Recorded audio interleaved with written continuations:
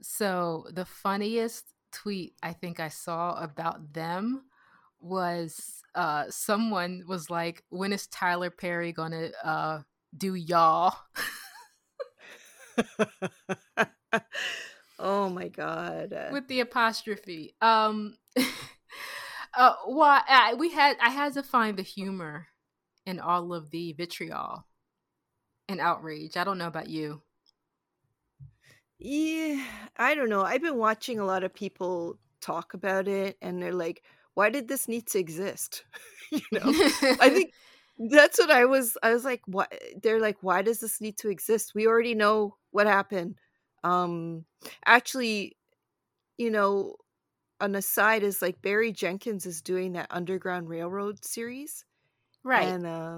and I have a chance to I had a chance actually, the window is very small to get in on a group interview, but I'm like, I don't kind of just don't want to. I don't know. I think I'm getting fatigued with the whole historical aspect of Black trauma, and uh, especially, showcased in them. And I don't want to see it anymore. I want to see new stories. I want to see different angles. We have other stuff to worry about as well as historical trauma. I I think don't know. the problem is that I think that there's a lack of mainstream variety perhaps. This is a very complicated conversation because I don't think anyone I in my heart of hearts, even when they say one thing, I don't think anyone is saying no more, but we're also Mhm. saying I think everyone is kind of responding to why is this always the thing that gets green light? Why is there's always this rush to show um racism and white supremacy and all of these traumas that are infringed upon non-white bodies in these antiquated historical contexts that kind of that do the that again, I'm not saying anything that hasn't been said before, that can do the kind of disassociative removal of like especially white viewers kind of saying, well, that's not me, and it's just like, nigga, that's you, like, I Yeah. just, where I kind of have a very, visceral or frank reaction when I kind of hear these sentiments, or kind of like am assuming that these sentiments are kind of swirling in the ether. So I think there's room for both, but for today's, discussion, or what we're going to be discussing, I think what drove this particular episode that we're going to have is how I got angry, or I am angry, or I not just really I guess angry is not the right word, it's kind of like exhausted with the idea of, I think as a, again, I think, and I say this as a privileged person, as an inside person who's been doing the work and who has this knowledge, but also I'm like, but I also think we as a company of blacks, to use Yamanika Saunders' words, is to, we also need to be very, we need to change the way we kind of move in these kind of spaces when we're looking for entertainment, is we have to look at these indie other projects where we have the internet that gives us, that puts the world in front of us, in front of our screens, where we could just type and look for different, short films, we can look for web series, we can look for all of these different things.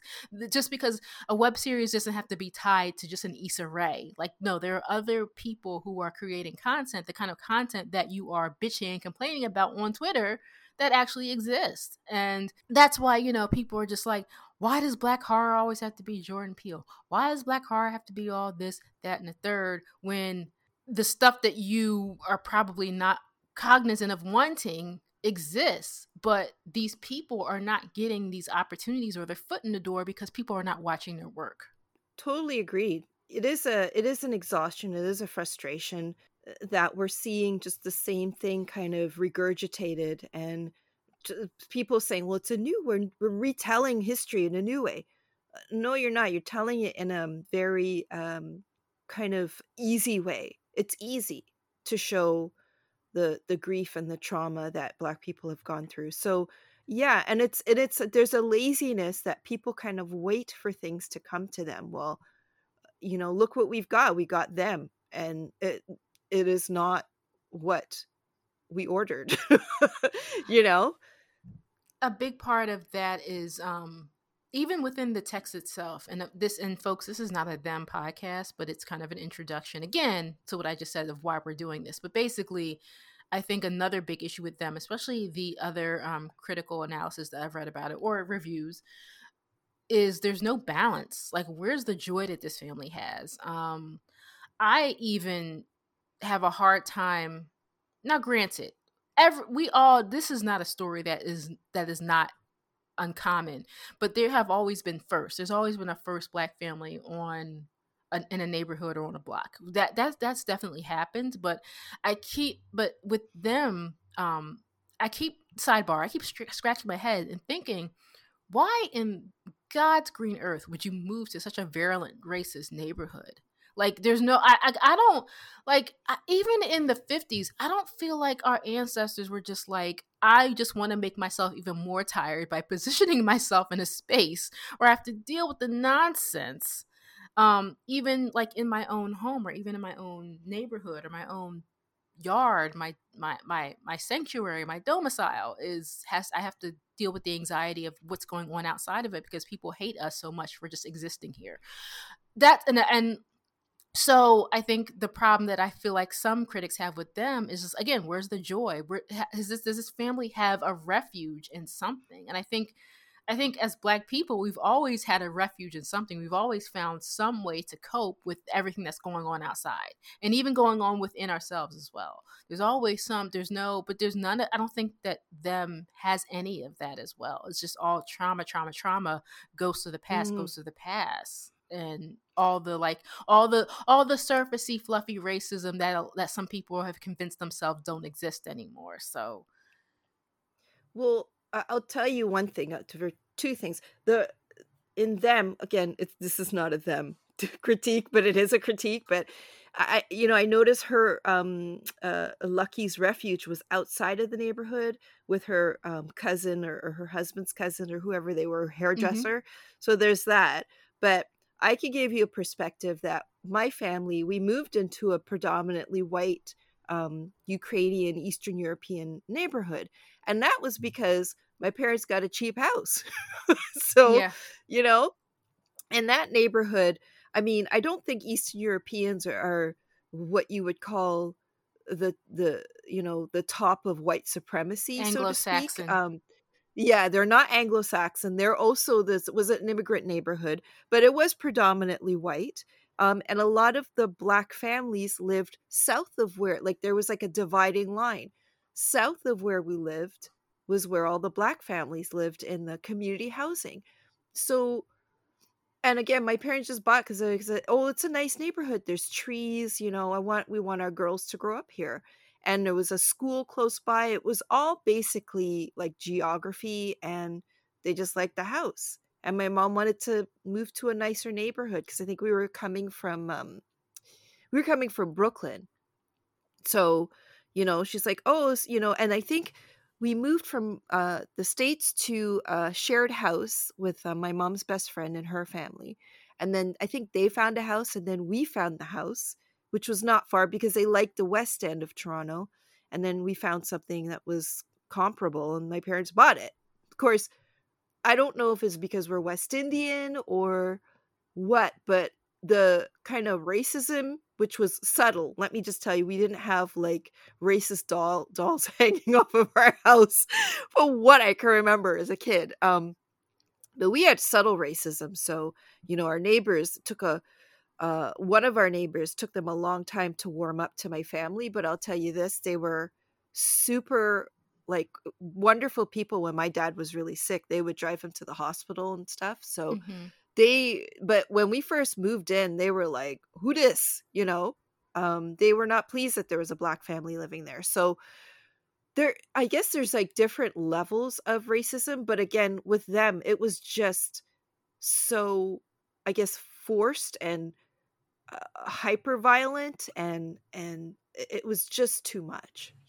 So yeah. It was, which doesn't surprise me. It was par for the course, sure, but it Mhm. just, Mhm. but yeah, I mean, one more thing before we get started. Mm, mm. There's also way too much focus on the white characters. Like, you're not, there's no way you're expecting me to sympathize with any of these people for any reason.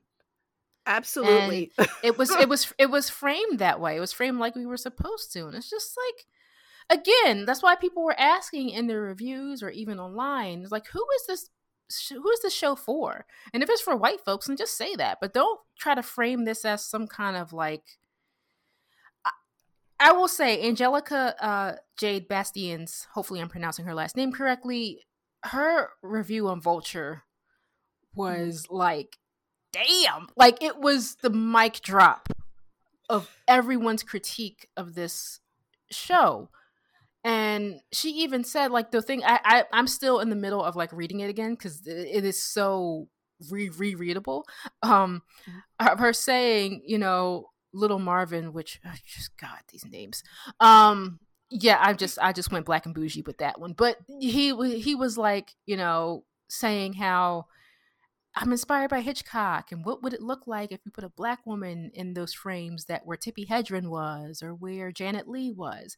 And Angelica was just like, okay, but you're just biting on him. You're not remixing it, and it just feels lazy and it feels limiting to your own amateurish ways as a filmmaker. And I was like, and I'm paraphrasing, but I'm also like, yeah, like she went for the Yeah. jugular, but in a beautifully articulate way, and also one that I can't really argue with that argument. I can't, because I Well, think that's no. part of the frustration. Well, and also, I mean, I felt like, I watched a few interviews with him because I wrote a review, which I now really would like to reframe because it was too nice. But I did say that I didn't care about the backstory of the racists. Who cares? Yeah, They're who cares? racist. End of story. Like, black people don't care about, oh, well, you were treated badly and oh, and that's why. No, no, that has nothing to do with you being a racist. So there's that point there. But I just really thought that he was mentioning other, filmmakers, other directing greats as almost like a name droppy kind of, oh, well, I've got this thing, like kind of a film school paper type of interview where, yeah, I wanted to do this. It's like, if you wanted to emulate Tippi Hedren, this really has nothing to do with that. The film, other than the optics and Mm-hmm. the beautiful, the set design was gorgeous, the costuming was gorgeous. um they got it down, they got the period, the era down, I'll give them that. But I don't, like, other than that, you can't just name drop and say, yeah, I was inspired by XYZ, because obviously you've done something completely different, and it's just fine. But it's not an homage, it's garbage. How about that? Wow. I When don't I know. put out my first tweet about it, I just said I had only seen the first two episodes, so I'm just like, my whole approach to it is just like, oh, this is interesting enough to keep watching, and you do care about the family, you care about them. Mhm, So mhm. there is that pull because you want to see them win, you want to see them, but you don't want to see them traumatized over and over and over again. You don't want to. It's I- I'm not even going to get into like a black nationalist perspective again of like, why in the Mhm. world would you want to integrate when they don't want us, when they I'm not going to get into that. I'm resisting the Well, urge. I But mean, I think that's why everybody's so upset, because you do care about these people. The little girls are cute. The couple is so, they're so sweet. The family is just a nice family. And you do care about them, and you want them to kind of succeed, and kind of, and that's, you are right, like referring to what you said before, like there's no joy, there's no triumph of the struggle. Like not really, no. and there's no end in sight for them. And I didn't, I actually would have liked to have seen a bit more of the husband story with his PTSD. Hmm. That would have been really Yeah. interesting to, yeah, that would have been and really interesting. and yes, Lucky does find a little bit, like there's a little bit of a reprieve, but also that feels just inserted for, I don't know, just things just didn't feel authentic. They a Like lot the of the aspects, supernatural, a lot of this, supernatural aspect that was yeah, dumped in there. that felt shoehorned. Yeah, because I honestly, I'm not gonna lie, I barely paid attention to that black and white episode. Like, it doesn't, like, in, like, Uh, I was reading Angelica's review, and I'm like, okay, so it's white evil, and it's in the house, and now it's manifesting in the ways that of the things that are haunting these particular characters, which is an interesting concept, but like, not the man in the hat. That is kind of BS to me. Like, I don't. That's ugh. I mhm, just don't. I felt that episode and that mythos was so unnecessary. Them just having these mhm. haunts just from their experiences as Black people in America is enough. We don't need an added another white character. So Exactly. um yeah, that's, yeah, I don't. We for the colleagues that I respect, as far as their writing, as far as their perspectives, we're gonna have to agree to disagree. This was not. This ain't it. Like, this is not. Mm-mm. I this is I. Angelica said it for me. I know I'm talking now because I had more. Because again, I don't always have an immediate response to things, and it really takes me time to Mhm. formulate my opinion. But Mhm. yeah, I'm good, and this is, and I guess it took them to, not, it didn't take them to get us to this particular episode, because we were always going to like find a way to kind of talk about Black women creating horror. It's a good segue, let's just Yeah, say. yeah, Excellent definitely, segue.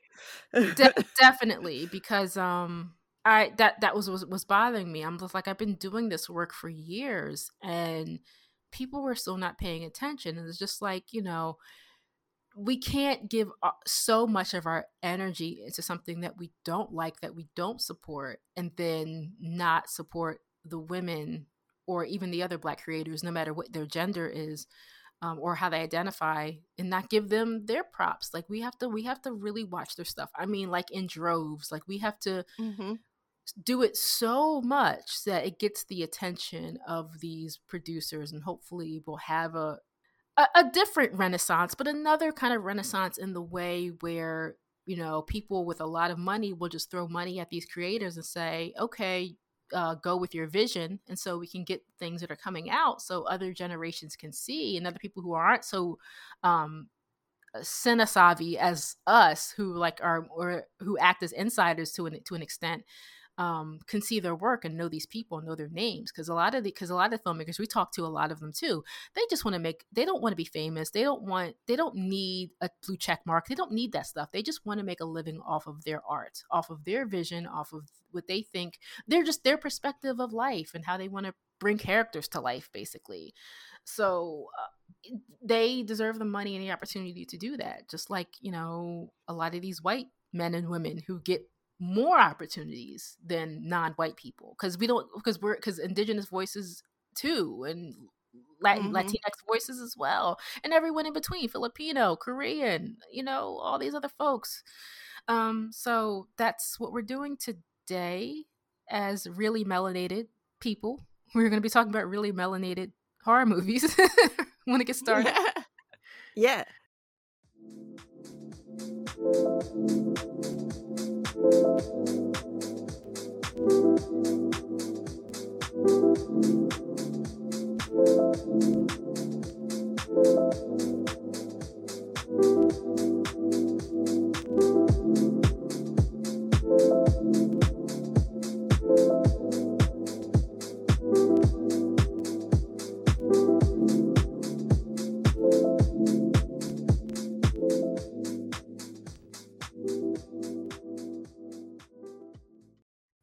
So this is our mini double feature, because these are short films, and they are horror films directed and written by Black women. Now, do you want to like? I guess I want to talk a little bit about. I guess this is more speculation, I guess, to an extent, because you see a lot of especially, we can do that now, especially, can't we, right? As far as Black women directing horror films, most of them are short films. There's maybe 3 Black women I can count right now who've maybe directed feature horror films. How do you feel?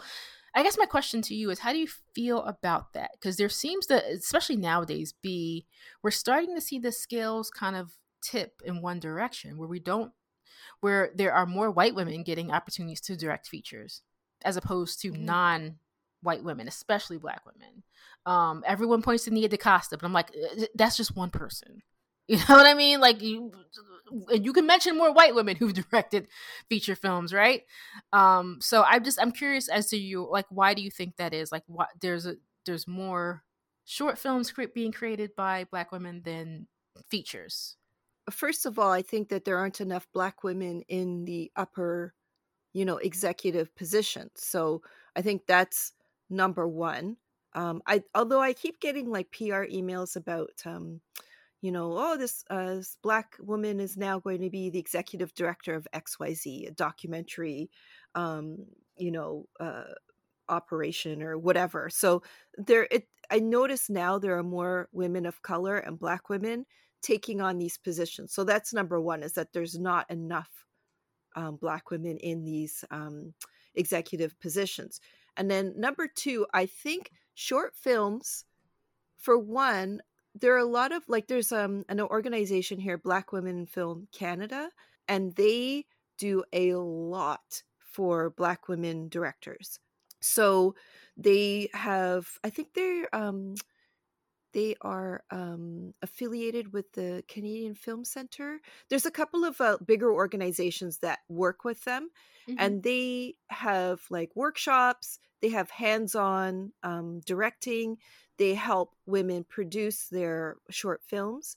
So there's that. So there's a lot of up and coming women. However, I would say a good 80 to 90% they are not genre films. So Right. that's an issue because here in Canada you get funding the blink of an eye for a documentary.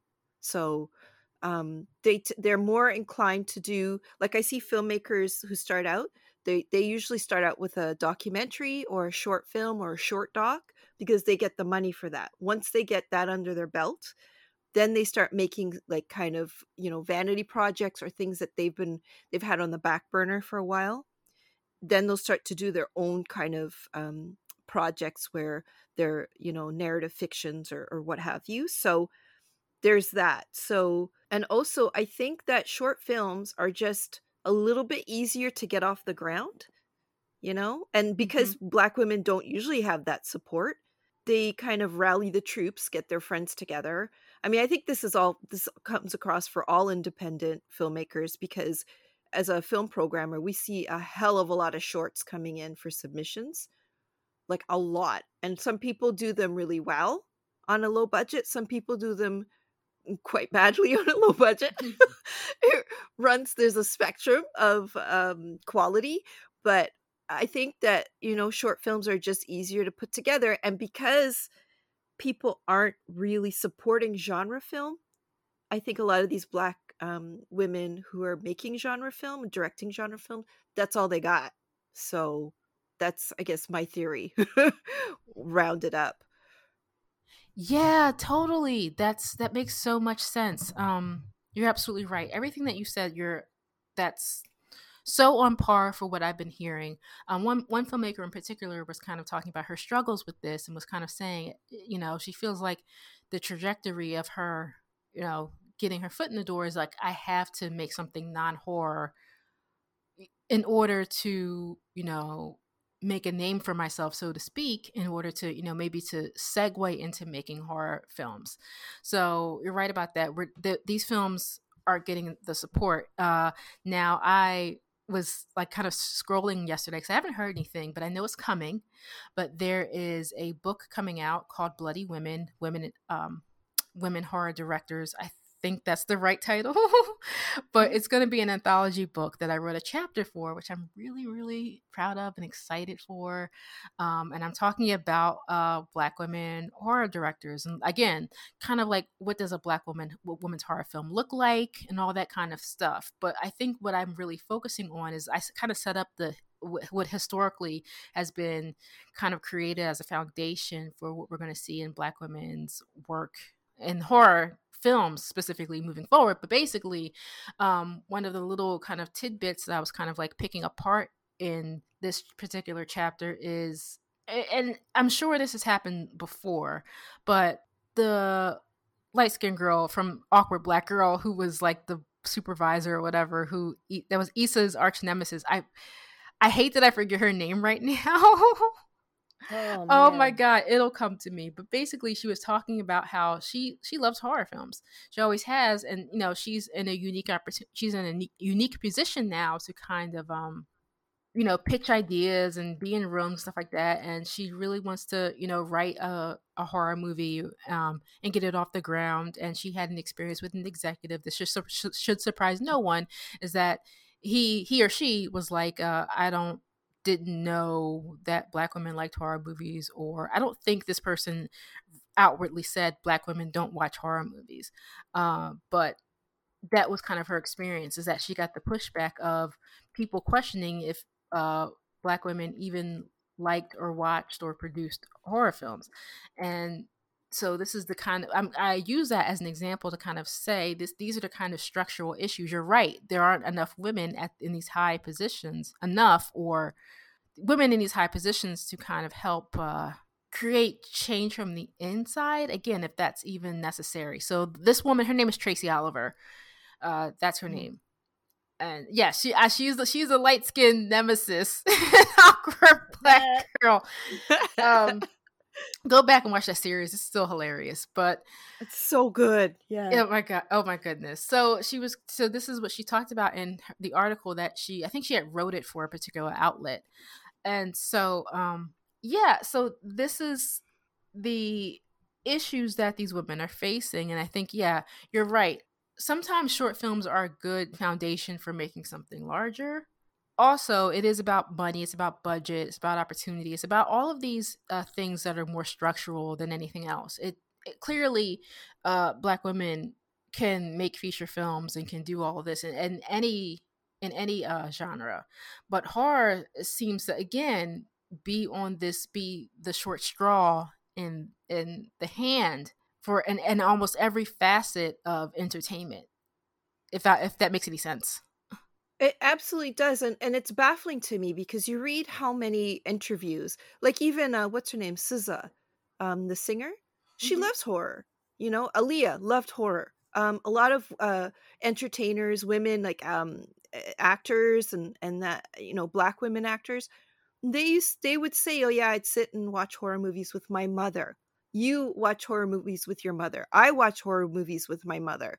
Mothers, Black women, Black mothers are the gateway to horror films. So Mm-hmm. I don't get it. I don't get it. Um, it's not like it's not documented out there. So I think it's just this huge blind spot because of these preconceived notions of what Black women want and what Black women like, even though we are possibly the least studied group We in are. society. So how can you say like when you're saying, oh well, I didn't know Black women liked horror, whatever. Well, do study, talk to some of us. It baffles me how completely short-sighted people are when it comes to Black women, because they have this notion of who we are, and nobody has taken the time to understand us or talk to us or ask for our opinion. So that's, I think, the frustrating thing for me. Yeah, and this is definitely why one of the reasons why a lot of Black women theoretical frameworks, the reason why a lot of them start with experience and start with actually speaking to Black women is because people aren't speaking to us, is because we are understudied and under researched and things like that. And so I can speak specifically about Black feminism, is like a lot of it is rooted in just talking to Black women and documenting their experiences and documenting their histories. It's why My Final Girl exists. Shout out to Christina Leaf Mallon. My Final Girl, like a lot of her motivations is because people were not talking to these Black women who were a part of these 70s Black horror films, or horror films specifically, not just Black horror but also being in horror films. And she was just like, these women are older, they're dying, and no one's talking to them about their experience being a part of this. And that's why it was so it was such a jolt from me back in Mhm. 2013 when I first found out what Christina was doing with her master's thesis. That stuff is important. I didn't get to have that experience when I was a graduate student and an undergraduate student. I was almost a year away from graduation, from getting my master's degree when Horror Noir came out. So I Mhm. didn't. So this, I mean, I can't imagine how things would have changed for me. I think I would have. To be honest with you, I probably would have gotten my PhD if Horror Noir existed. If I was undergrad, I probably would have went all the Mhm. way. That probably would have happened. Shout out to you for bringing, Dr. Coleman's book up to light. Because honestly, I wouldn't have known if I hadn't, seen your website, so shout out to you for doing your work, which is so important, because your website opened my eyes and I felt a kinship. I think that's why we're friends now. You know what I mean? Like, so Hmm. shout out, give yourself some pat yourself on the back, okay? Oh my god! I listen. I think my motives have always been selfless and driven by just passion, and of course Mm, that Sagittarian ire that I have yeah. for just like, and especially because because I've been a black girl, a black young lady. I call myself a lady and a black young woman my entire life, and I've had to face, the thing without it that didn't have a name that I couldn't articulate for a long time, is why people treated me differently. And let's not, we've talked about this before on this podcast, but let's not get into like even straying from the perceptions of who people think that you are based on your race and gender. And Mhm. so all of that, and I was and continuing to face it, and I became a certain age, I was at a certain place in my life where I was just like, I'm done. I'm done with this. I'm done with people telling me who they think that I am. I'm done with people ignoring us, rendering us invisible. I will never forget, I read and this was like, had a feminist theory course and in grad school, and I'll never forget one of the things we were reading by an author, a black woman, and she was talking about how she was walking down the street. I think this was in the article or the essay. This was a long time ago. But she Mhm. was in the essay. She was talking about how she was walking down the street and there was a group of white guys and they literally just bumped into her and then she just snapped. Like it was like they almost didn't see her, right? And so she just had this moment in the middle of the street and she just threw off, I think she threw off her hat or whatever she was wearing and just screamed and just was like, and just made them see her because they don't Mhm. see us. And I, because They there was don't. there's a deeper meaning behind that act. It was just like that whole, like, you can call me an angry black woman all you want. I have a right to be angry because you don't Mhm. see me. I Yeah. don't exist It's to you. I'm true. not a human being. And so that those little things that I think that people, people don't recognize that they do, that kind of drive people to these behaviors or drive people to these epiphanies or what have you. This is what happens. And so, and I was sick of that myself, and I found a way to render not just me, but all of us not invisible. Like, I wasn't expecting the response from Graveyard Shift Sisters that it had. I wasn't expecting that at all. I was a little Mhm. nervous because I'm just like, oh my god, here comes the BS. Here comes the white Mhm. folks saying woo Here boo comes the the woo trolls. boo boo boo, Yeah. right? But that didn't happen. It didn't happen Yeah. to my face. Interestingly enough, I know it's probably happening Mhm. not in front of my face, and people are probably sick of the exposure that I've gotten because of it. And I'm just, and Mhm. that's why I always emphasize. I'm just like, well, this ain't about me. Like Mm. just like, Mhm. it's about the work. Mhm. It's really the work. It's not about Ashley Blackwell. It's the work that people Mhm. are responding Mhm. to. It's not me. I just put it out there on a blog, and Mhm. that's why I try to put that into perspective for folks, because I don't think people, Mhm. we live in an age where it's instant gratification and it's instant fame. It seems like instant fame or quote unquote fame or whatever. It's not Mhm. about that at all. And I found a love for talking to these filmmakers. I love, dishing, and I love watching these films, and I love everything about it. I love being able to, I think I have a poetic prose than anything else. I think that's probably Mhm. my niche. But like, I like kind of like writing about Zendashi. Like, Mhm. Zendashi's interview is probably one of the, again, because I had time and experience. I was writing more, so the interview I did with her is probably one of the best interviews I've ever had with a filmmaker, especially because her work I found really moving, and we'll get into that in a few minutes. But Mm-hmm. yeah, and then Arshanae Williams comes along, and she's just this, but she has this particular gift just as a person of just being very deeply human, but also has this light inside of her. She's able to eclipse darkness by putting it on screen and giving people an opportunity to get in touch with themselves so they could be better. I think that's what her work does. Her work is I think both of these filmmakers are very, very powerful in very, very different ways. Yeah, oh, absolutely. So I guess we should get into it now. let's get into it. This has been like quite the build up to Oh my what we're going God. to talk about today, right? Let's shake it with Paralysis first. Give me your All first right. impressions. Well, I mean, both films I really loved because they approach horror in such a finessed way, in such a I don't know if I could say like a black, it's a like a black woman's perspective, but it's very subtle, it's very finessed, and it's something that people can grasp, you know. And being a black woman, I, you know, obviously I can look into the deeper layers of it and see like myself represented, and see like, for instance, paralysis.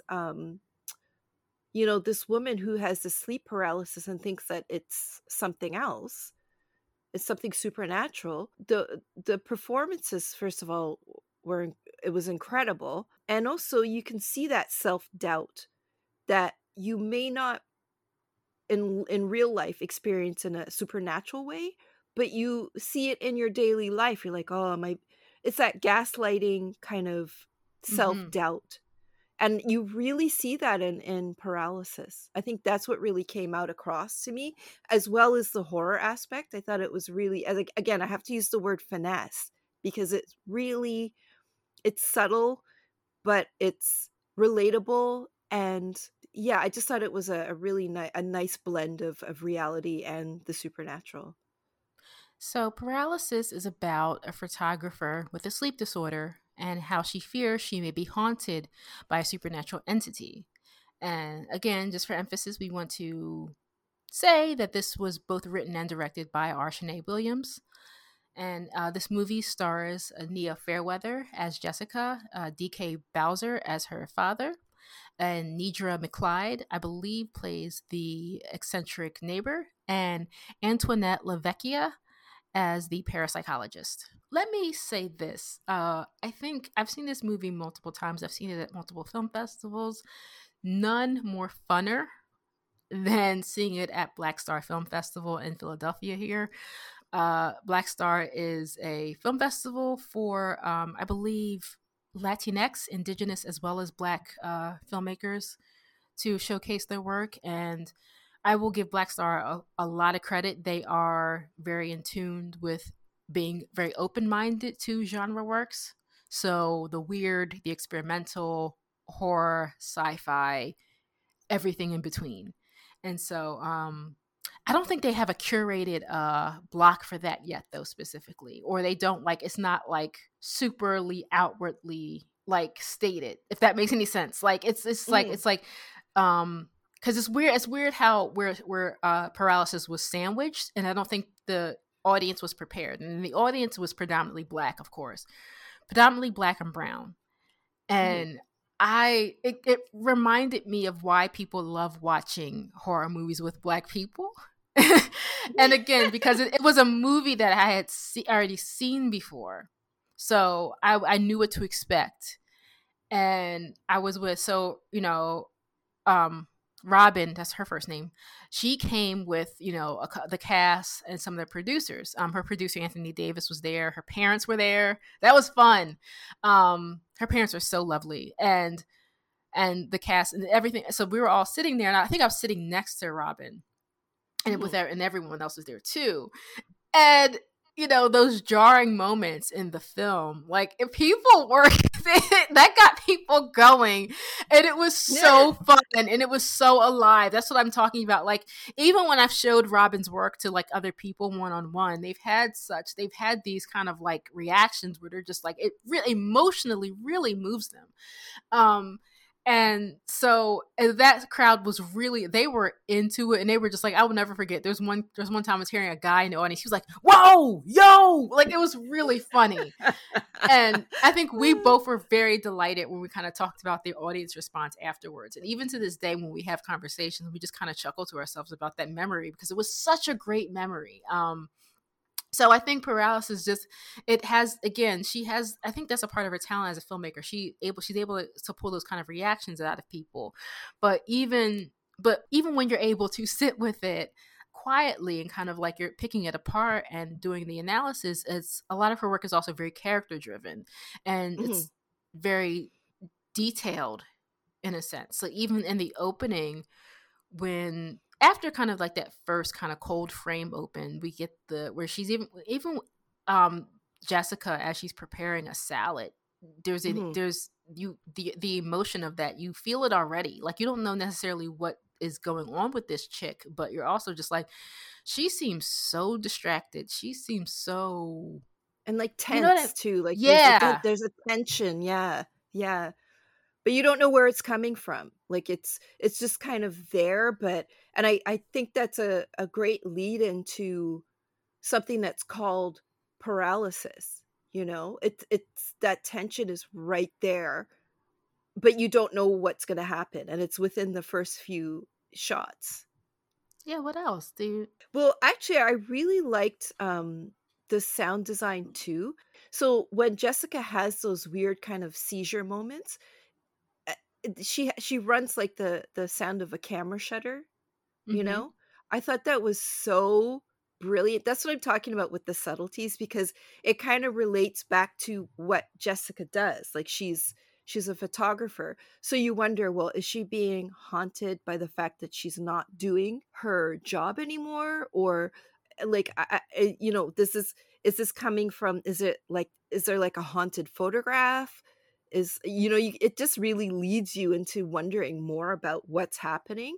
Um, and then, what really threw me for a loop is that when she goes to the doctor, and you're thinking it's like a therapist, but it's a parapsychologist. So that was huge. I'm like, oh my God. So she didn't even go to a therapist. She went to a parapsychologist.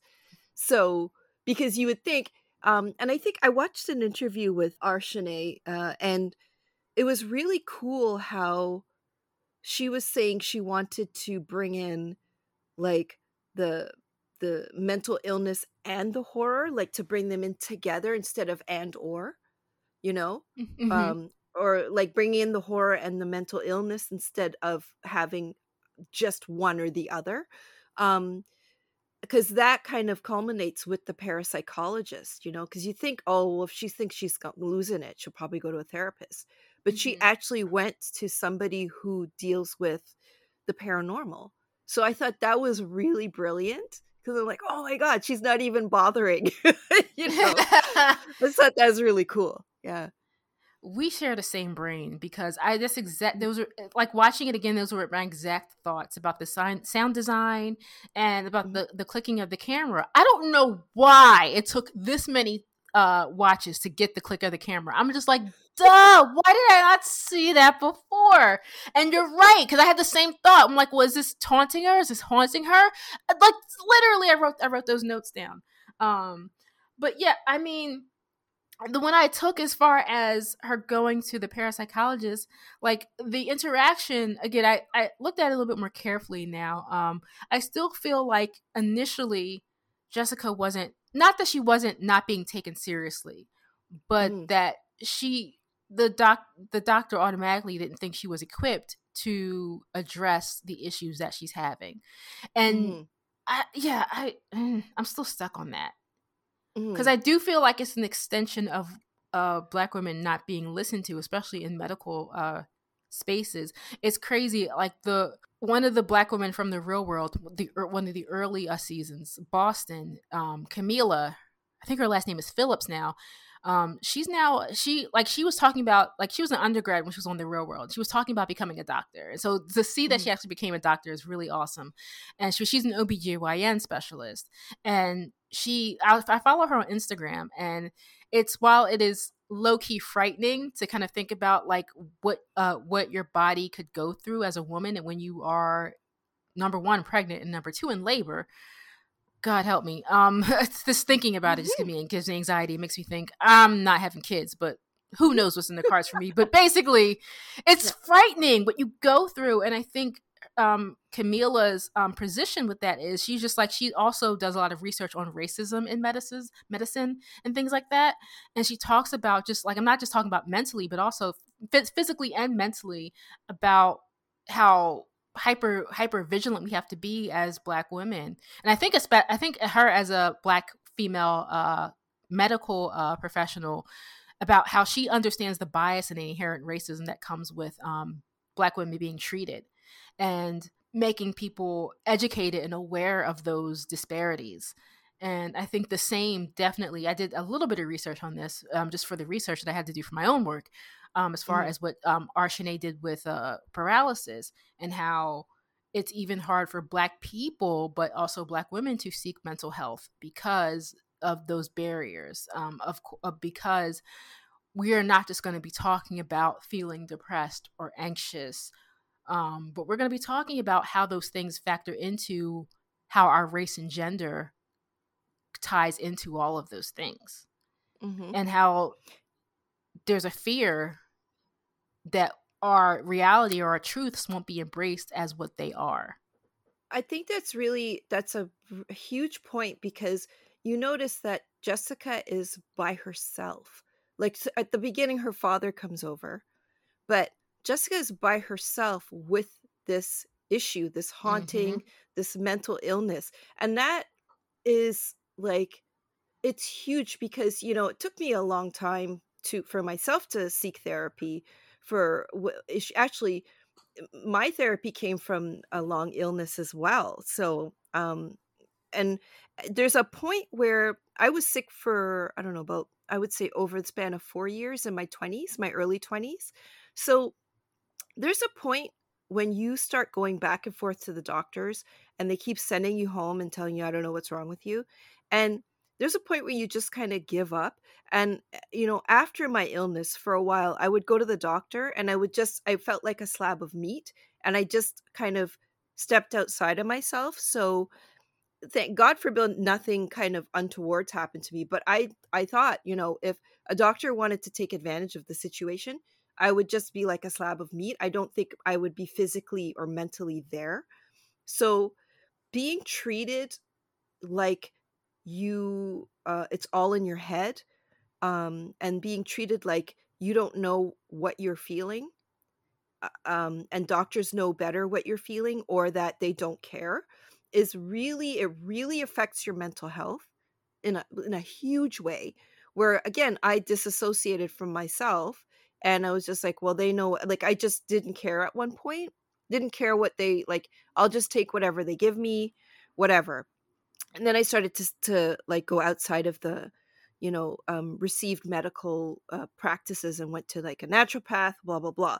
But it affects your mental health in such a terrible way, that I really connected with Jessica in this film, where she was like,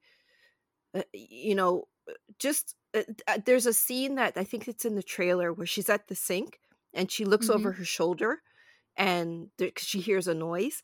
And that, I feel like, was me, like doubting myself, or, hearing something or feeling something, looking and not seeing anything. And then this, like, the is her name Fairweather, the actress Nia?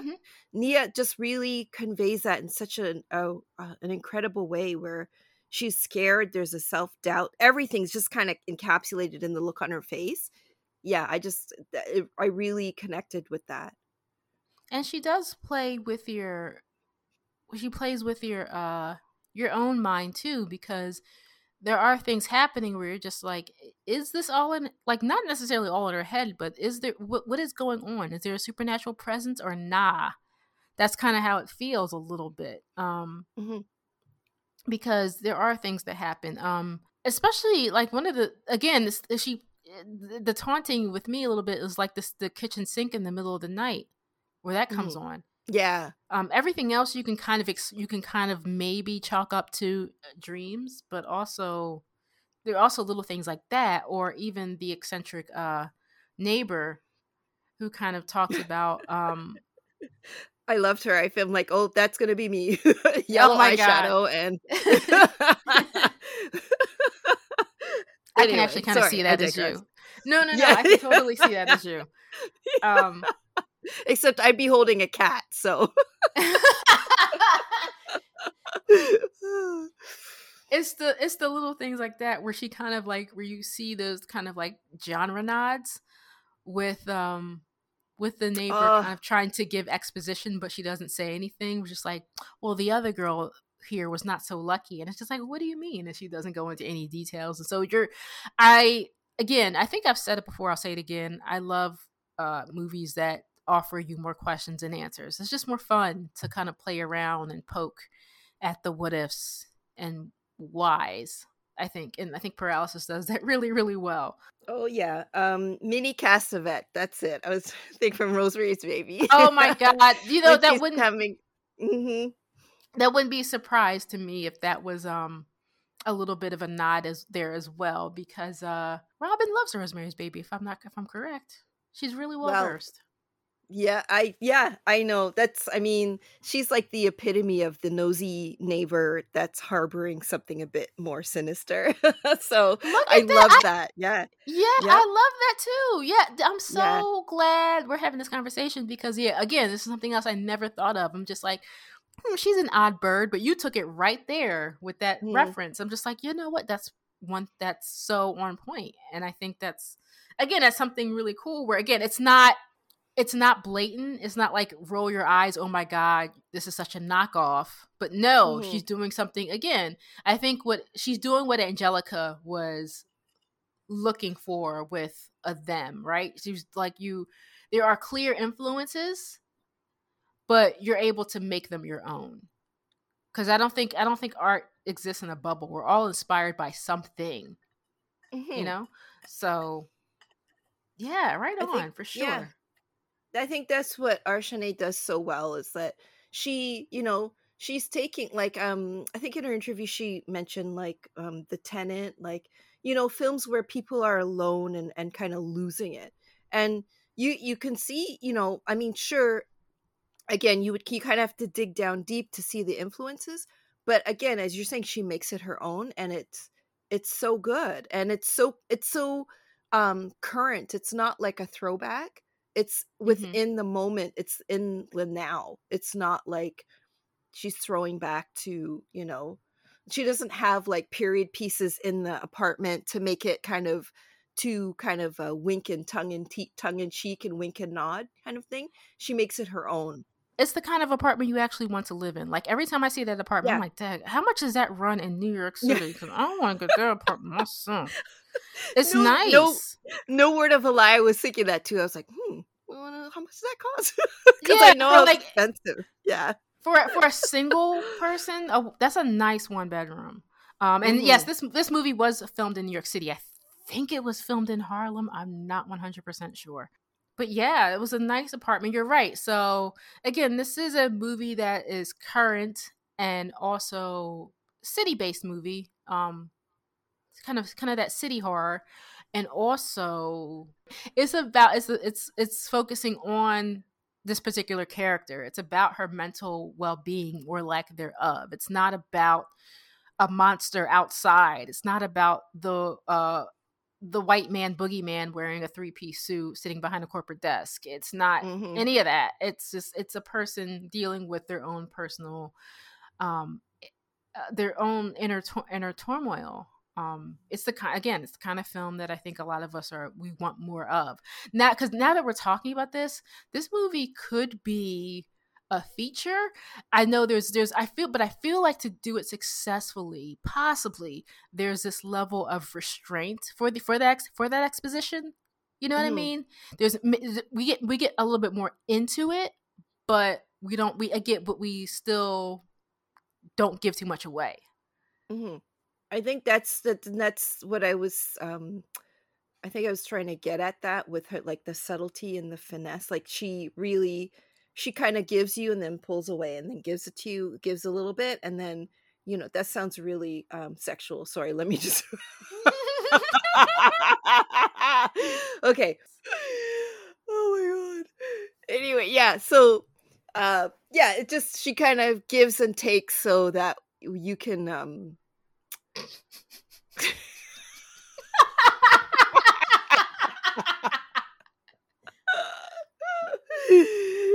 anyway, yeah.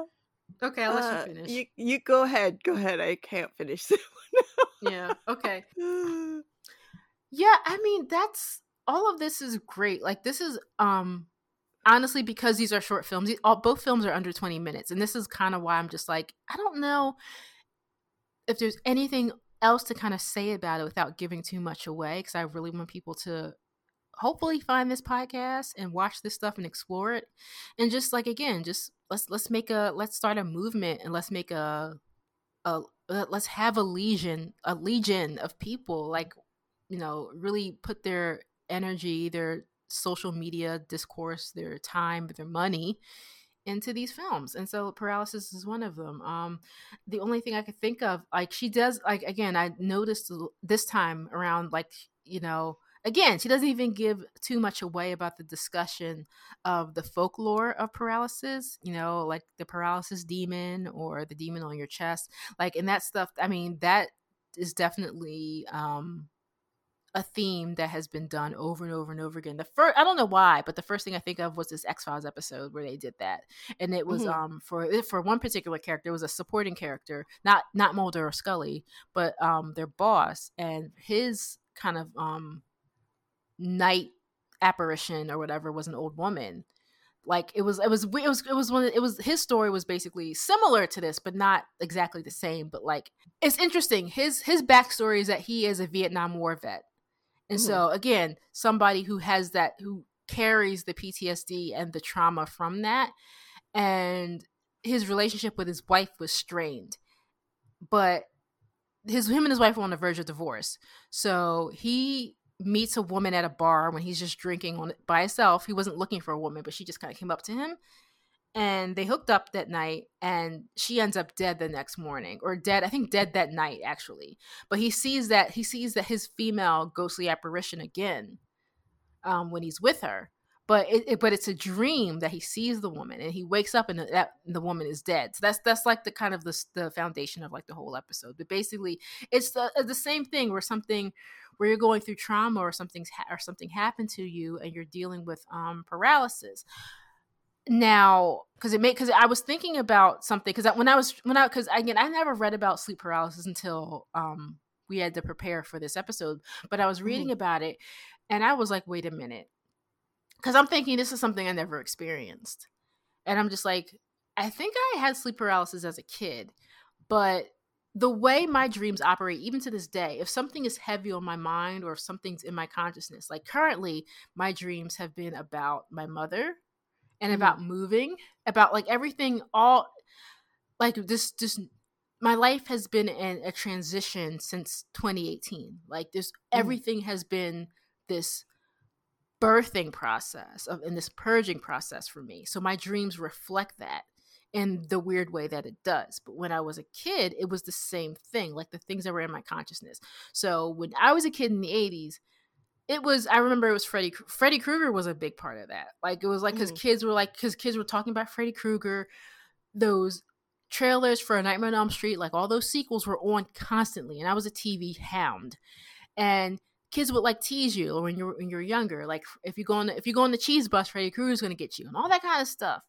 And so, as crazy as this sounds, I had a sleep paralysis experience where, again, where a part of it is you're having hallucinations and you feel like they're real, but they're not.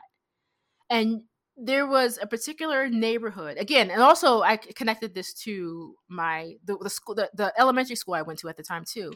So there was a period in my life when I was a kid, you couldn't convince me that we didn't live near the school. We never did. And that Freddy Krueger, or some sort of supernatural entity, was at my bed trying to get to me. Like, it was so vivid.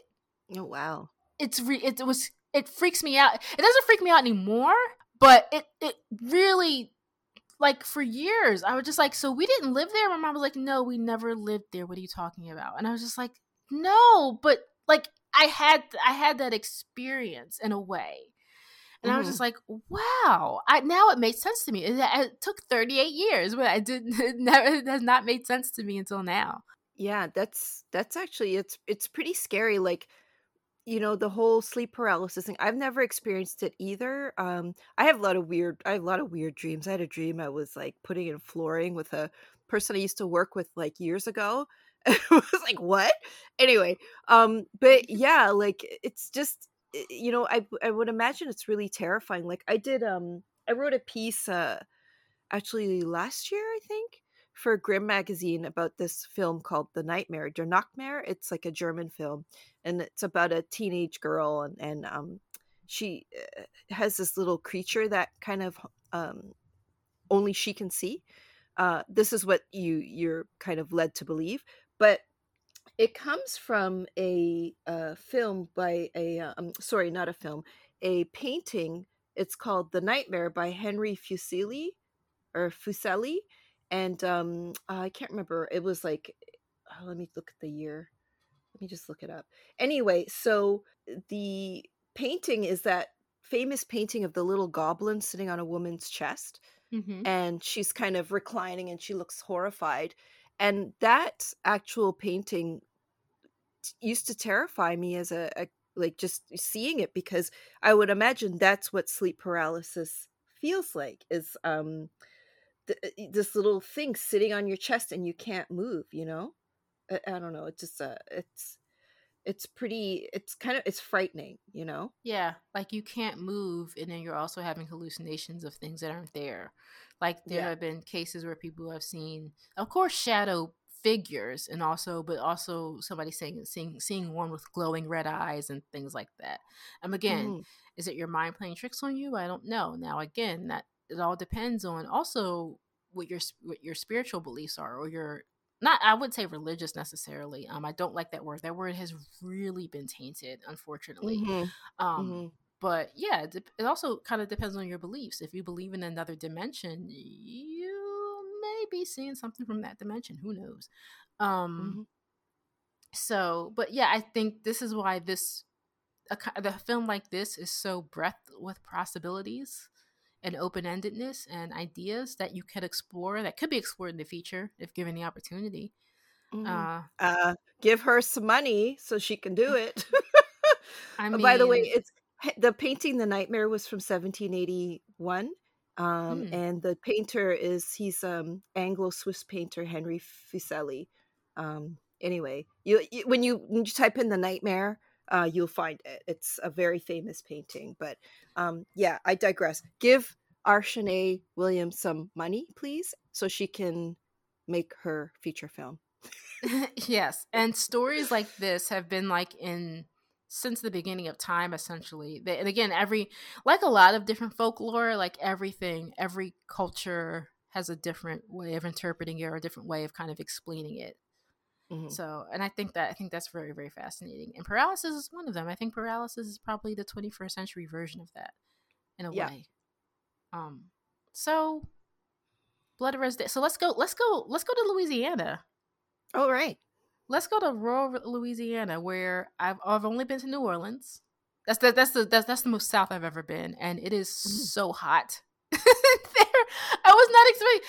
I am a Northeast bitch. I'm not used to that kind of heat, I remember you texting me going, "Oh my god, I'm so hot." Remember dude. that? I was not prepared at all. I didn't even pack correctly. I had to go to a clothing store, one of their kind of like little like side markets, and just buy some tops that felt like I can breathe in them. And that, like, I was literally kind of I was almost showing my midriff. Like, it was that hot. I was just like, I don't care how crazy I look right now, because I'm not used to. For me, it never gets so hot in Pennsylvania where I have to like where I'm wearing a midriff outside. Like, I'm never Mhm. that hot here, ever, even in the dead of summer, and we have really swampy summers. Never that hot.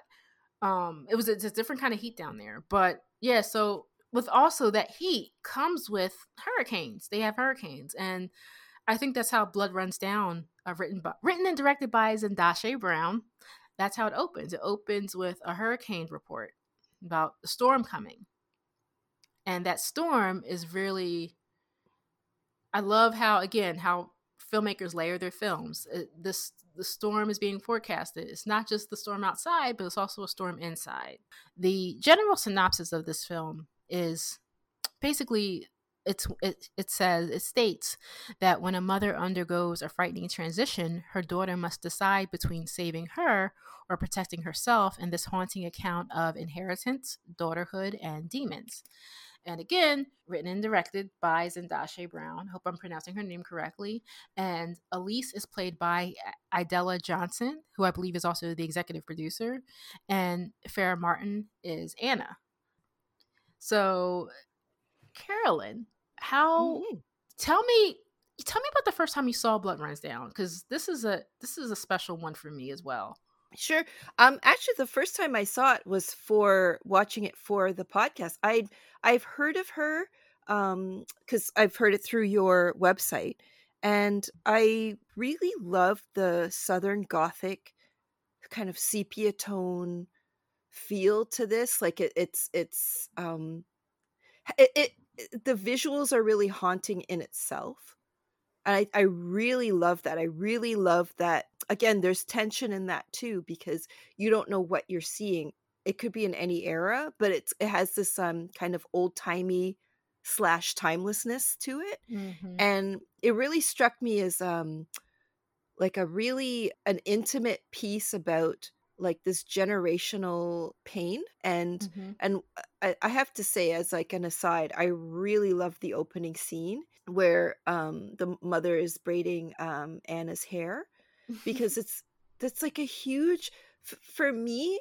And also I noticed there's a scene in Miss Juneteenth as well, when her mom's doing her hair, like that mother doing the daughter's hair is it's like a bonding moment. And like, you know, generation after generation after generation, it's a very simple thing, but women pass down like their hair secrets, what they use for their hair, you know, putting Dax in your hair. That's what we had. Stuff was It was Who so didn't? foul. Oh my god.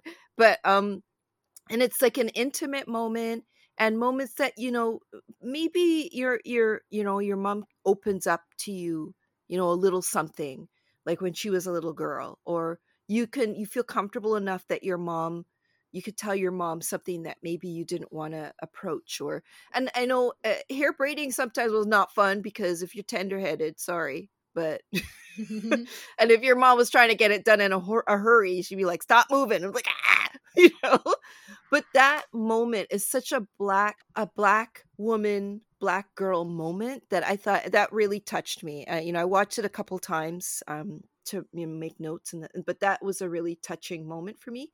But also the terror of being afraid of your mother, you know, like that has so many layers. So I thought this was another layered short film that could have well gone into a feature.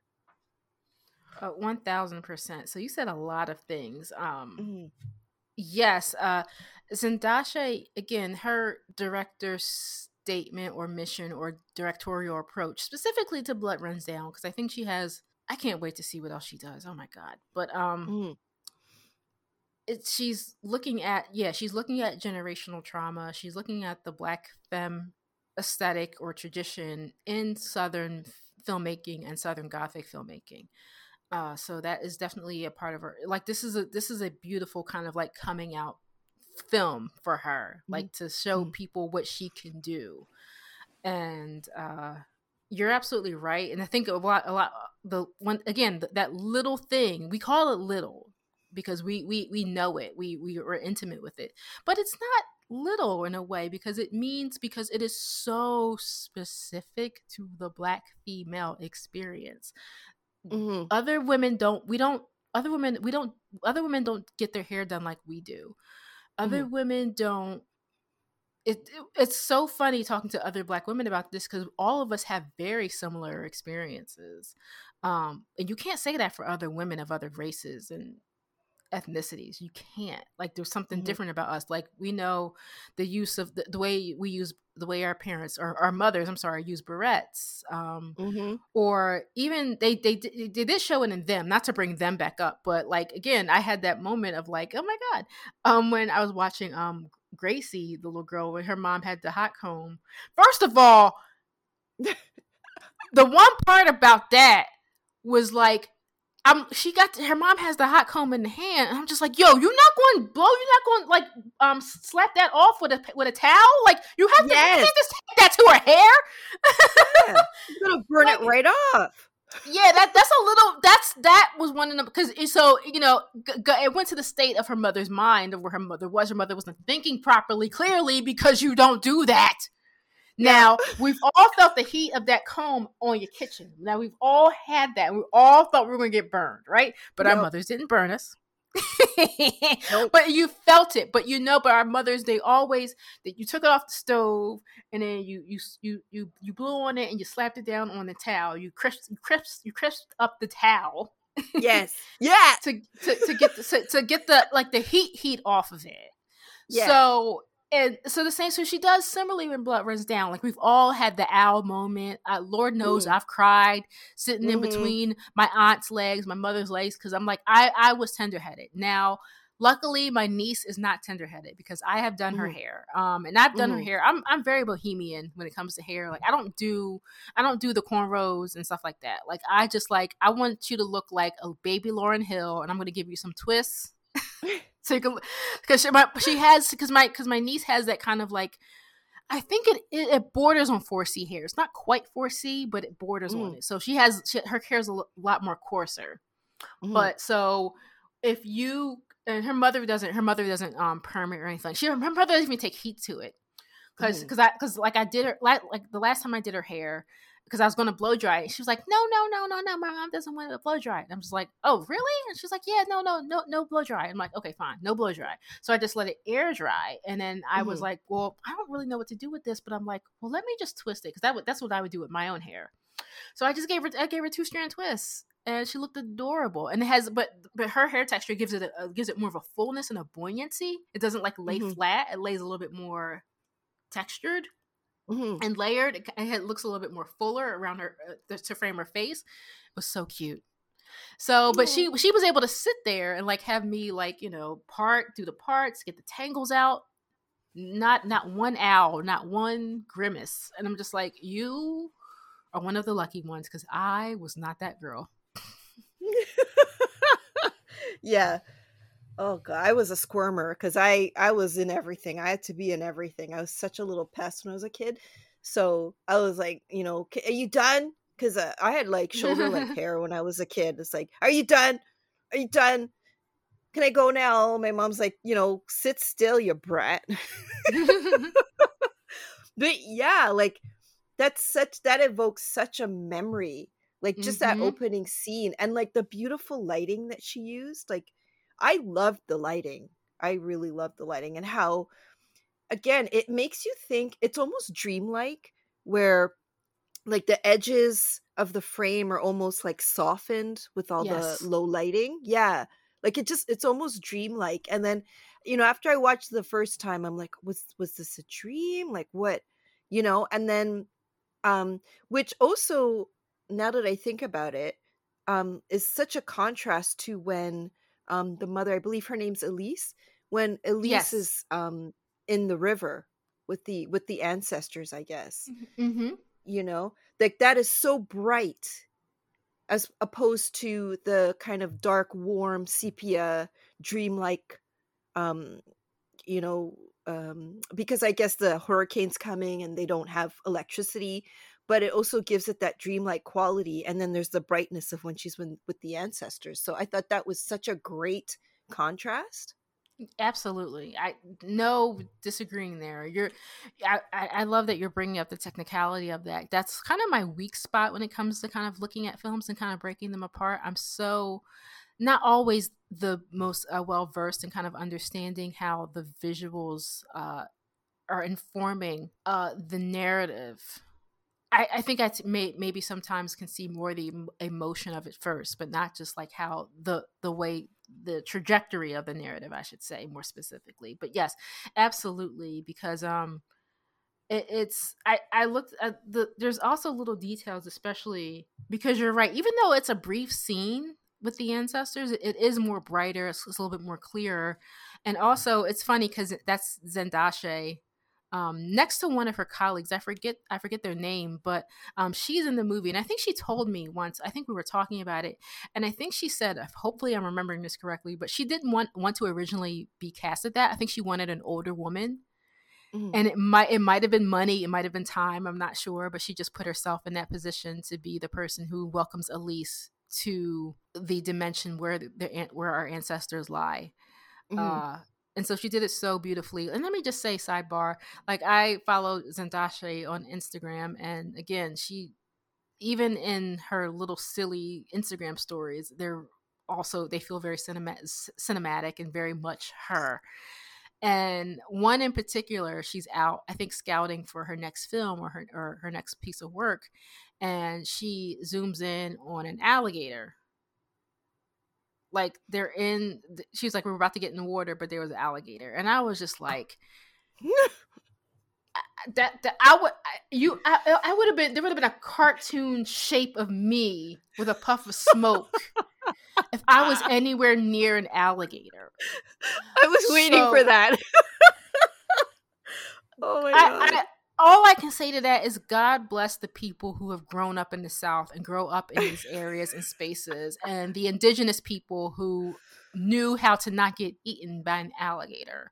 Yeah. Because I am a chick from a geographical space where we have 5 seasons, and the most we get, or the most we might see on the street at night, is a rat, but not an alligator. If I just want to chill in the in the park, I can't. My brain will never comprehend the terror of that for me, and how you could actually get used to that. But apparently you can. And so even in the scene with the ancestors, I'm like, holy shit, is there an alligator? There's no alligator. So they're fine. No one's gonna lose a limb. Okay. Whew. They look pretty chill. They look pretty chill in that water. Oh my God. They were lounging. They were relaxing. That was a beautifully set up shot, by the way. Oh yeah. Yeah. I can't. Now I know you're your own worst critic, but this movie was beautiful. Very. Yeah. It was almost perfect, the way everything, again, not having to spell out. I mean, she's telling the story visually. What we do as viewers, we're putting words to what is being told to us visually. Like, we're just interpreting. We're like downloading in our brains how to kind of explain what we're seeing. And she does it so well in this movie. And when she does give us words, interestingly enough, and I didn't realize this until now. Let me, because this was, I put a star next to this because I'm like, oh my God, I just had an epiphany. This makes so much sense to me now. This is why I encourage my students, why I tell myself, watch crap over and over and over and over and over again, because you're going to see things you didn't see before. So a big part of this film, the nucleus, is that mother-daughter relationship. And you know how she breaks down idolatry, resentment, and grief, right? Yeah. How I'm seeing this, that it's very much related. It is, you cannot separate those three divisions with that mother and daughter relationship, because when you think about idolatry, you hear it from a people before, right? You hear it a lot. We can, and sometimes we do idolize our parents. We look up to them. We see them. Yep. We don't see them as human beings, especially when we're kids. Yeah. We see them as because they literally are helping us survive. And sometimes they're helping us thrive as well. And so they're giving us all of the essential things we need to continue to breathe and continue to, food, shelter, all of those kinds of things.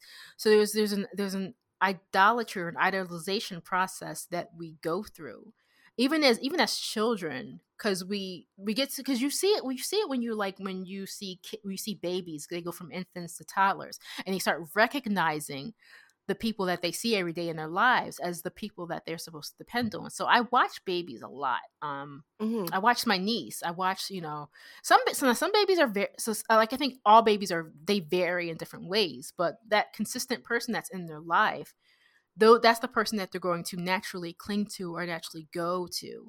You see babies light up when they see that person that they recognize or that they're familiar with, and that's that foundational initial form of kind of idolatry. It's just like, I know this person, so therefore this person, quote unquote, for lack of a better phrase, is my God.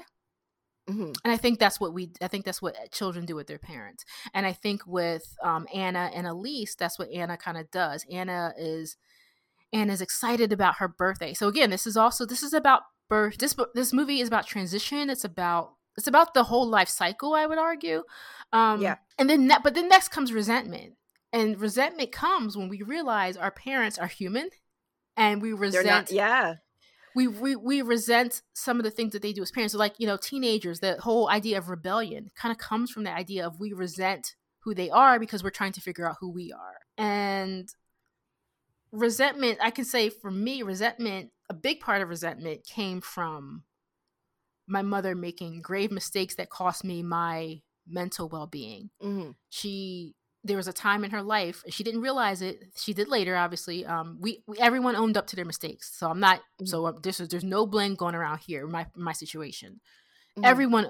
Everyone was holding themselves accountable for making really grave mistakes.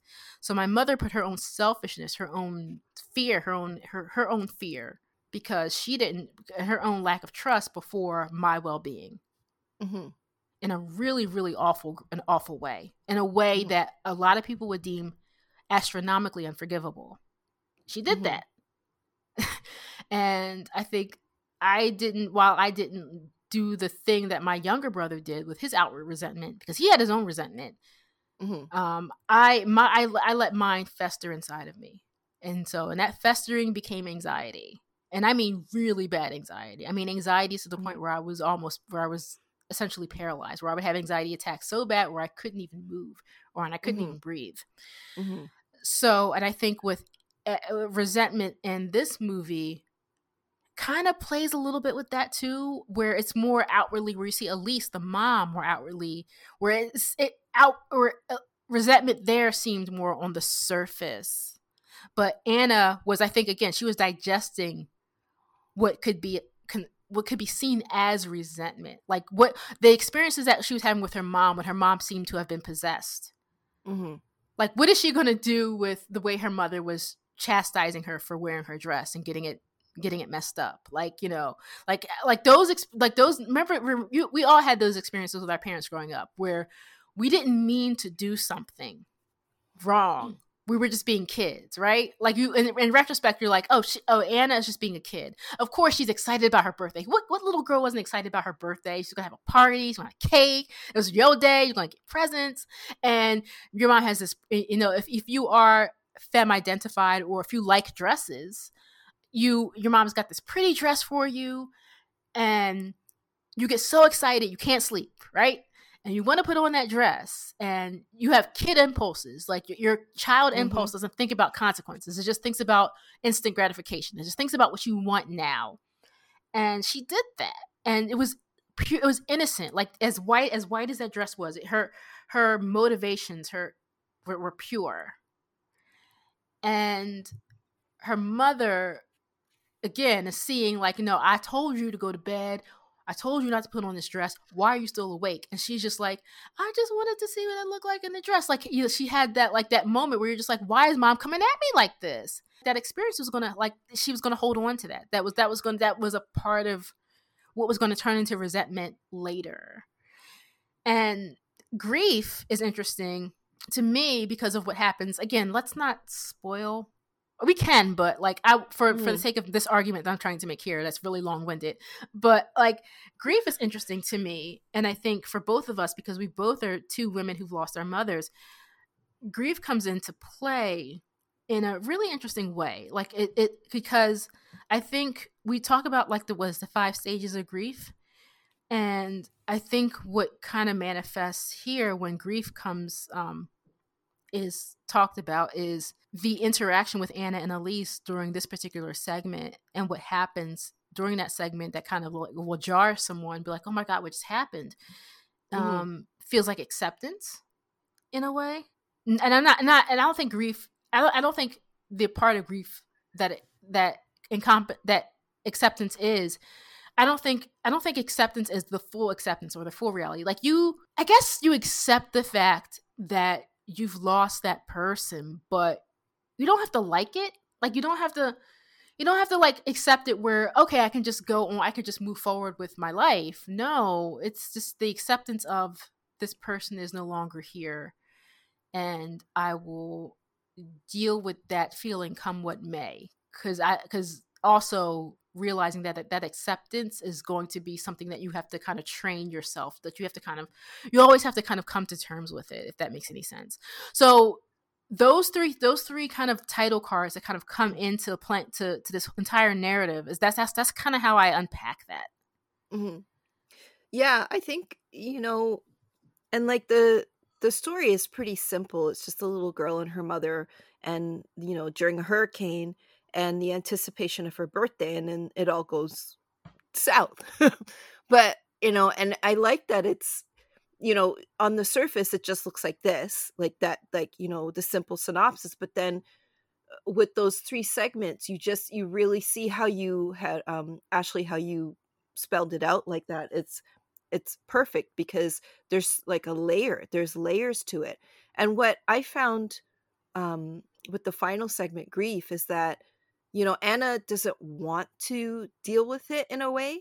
I think Mm-hmm. there's some visual notes that, for instance, when her shadow picks up the bat and she kind of, it's like her subconscious telling her, this is what you need to do, Mm-hmm. to save yourself mentally, physically. And then it helps basically Anna battle that kind of entity that's threatening her, that grief, that memory. And, Anna may not, as you were saying, it's not something she wants to do, but it's something she has to do to get to her next birthday, basically, So, and I feel like that scene, I don't want to spoil it either, but the bathroom scene when Anna's talking to her mother, and she has this really loving look on her face, and she's just kind of coming to terms with her mother. And she basically buries it so that she can move on. Mm-hmm. And I thought that was really touching. And, you know, the mother has her own battles as well. And this is why the two kind of come together in such an ominous and eerie way. So, yeah, it's a gorgeous film, and someone also needs to give Zendashi Brown some money to make her feature. Yeah, it's like, because I agree. It's just like, is she having is she just having a visitation that's not quote unquote real or reality? Mhm. I think that's another question we need to ask. So you're absolutely right about that. Again, I can't help but keep saying it, but I'm really am happy that we are having these conversations about this film. I asked Ndashe to please submit this to Axe Wound. I believe it was in 2019. And it Mhm. was, again, no, it was 2018. It was definitely 2018. And Hannah, it made Hannah cry. Oh, Hannah lost her father years back. So, and again, losing a parent that she was really close to, and when she talks about her dad, I'm like, I can see totally why they were two peas in the pod. And mhm. then this was right after I lost my mother, so I'm having a different response to this movie than I did before, because we're both having this kind of like connection of like how moving this film is, because Mhm. it is about all three of those things. That's why I incorporated my own personal story into kind of like breaking down, into kind of talking about what I think this film means when Zendashi says idolatry, when she says resentment, and when she says grief. And I think she's trying to, like, and again, I think that means different things for different people. But even when you get to that really hard hitting one, which is grief, not everyone has experienced this yet. one of my favorite movies, because my mother was a Denzel Washington fiend, and one of my favorite movies that Denzel Washington did was John Q. And some things, just some lines from movies just don't leave your memory, and they always kind of stay in your consciousness for whatever reason. And so having that experience now, for me, it's when in John Q, when basically Denzel is fighting for his son's life. He's a working class man. They don't have the quote unquote right health insurance in order for his son to get a heart transplant, and he's driven to having to take the hospital hostage in order to make sure that his life is saved. And one of the lines, it's a really simple line. He just says, "I'm not going to bury my son. My son is going to bury me." And I think that's how I really feel like that's how all parents, I will say, probably more or less, feel about their relationship with their children. They don't ever want to. That's the quote unquote natural way.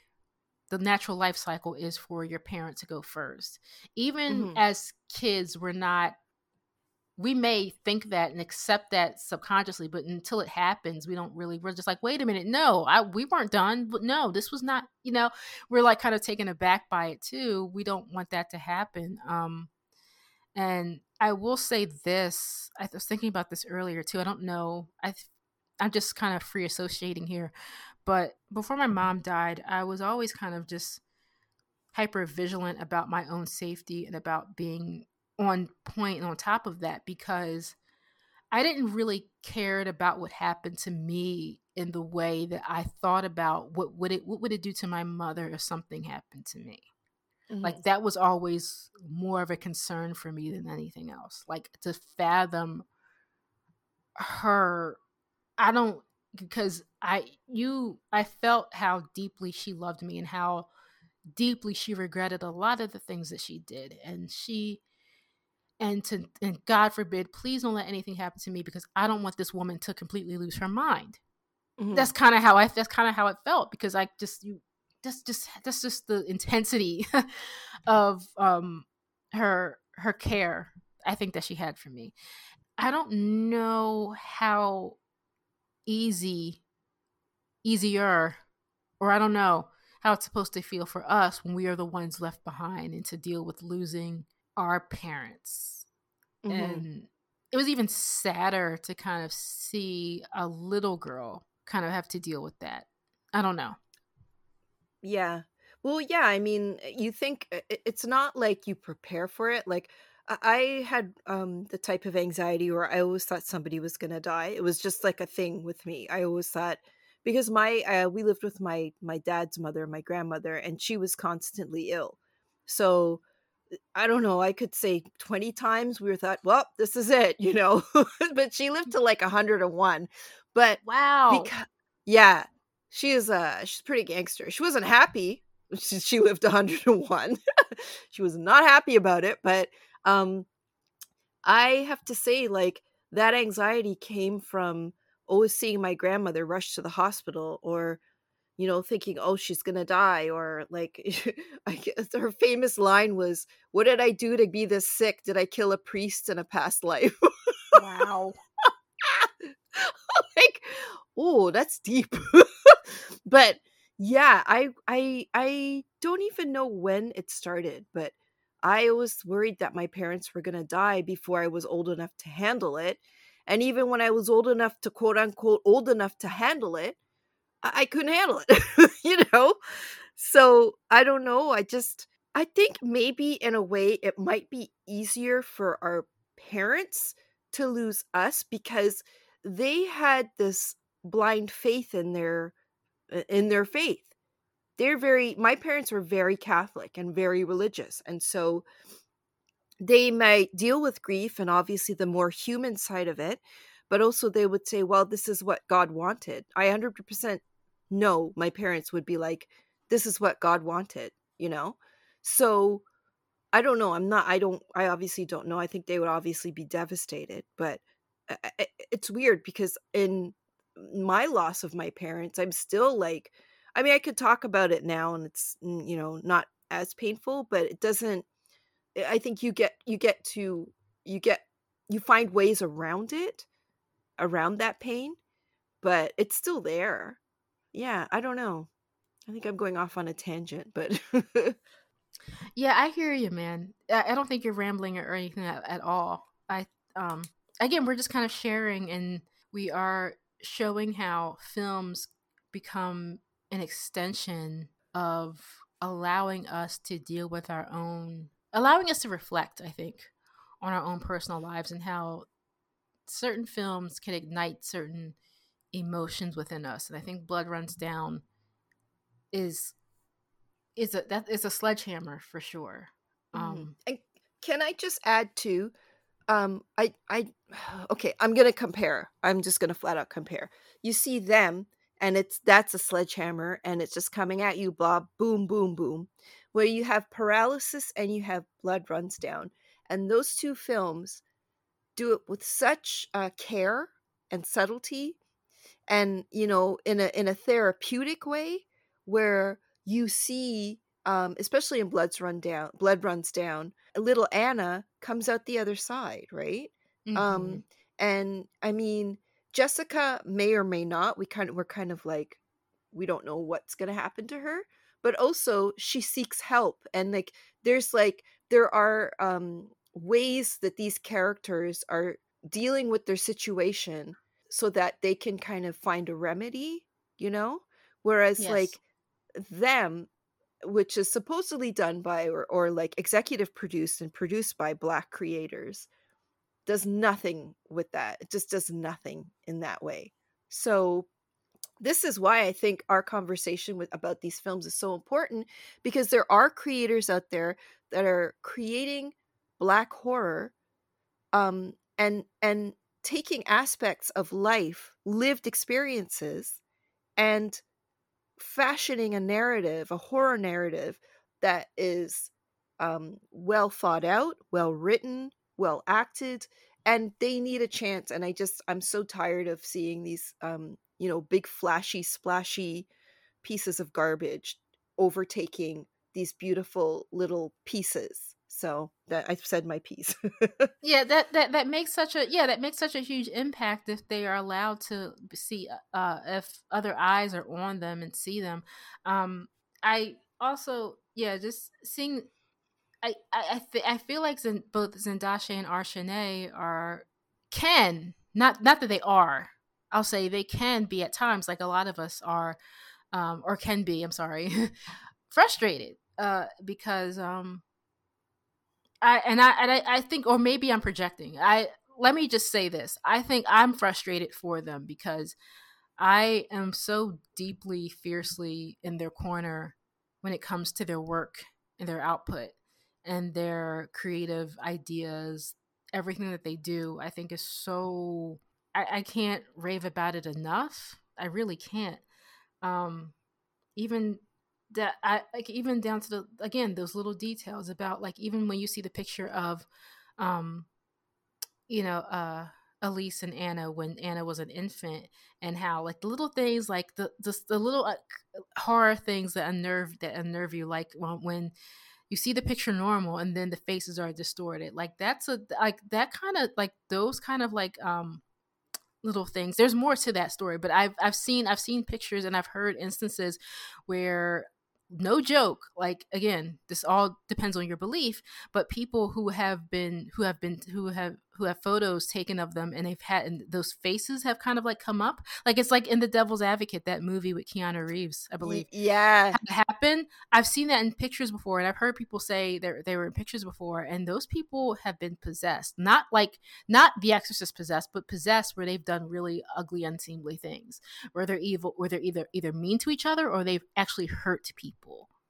Um, and I've had personal experience with this, so again, I haven't had a face distortion, but I've been, unfortunately, in the realm of people who've had that happen to them with photos.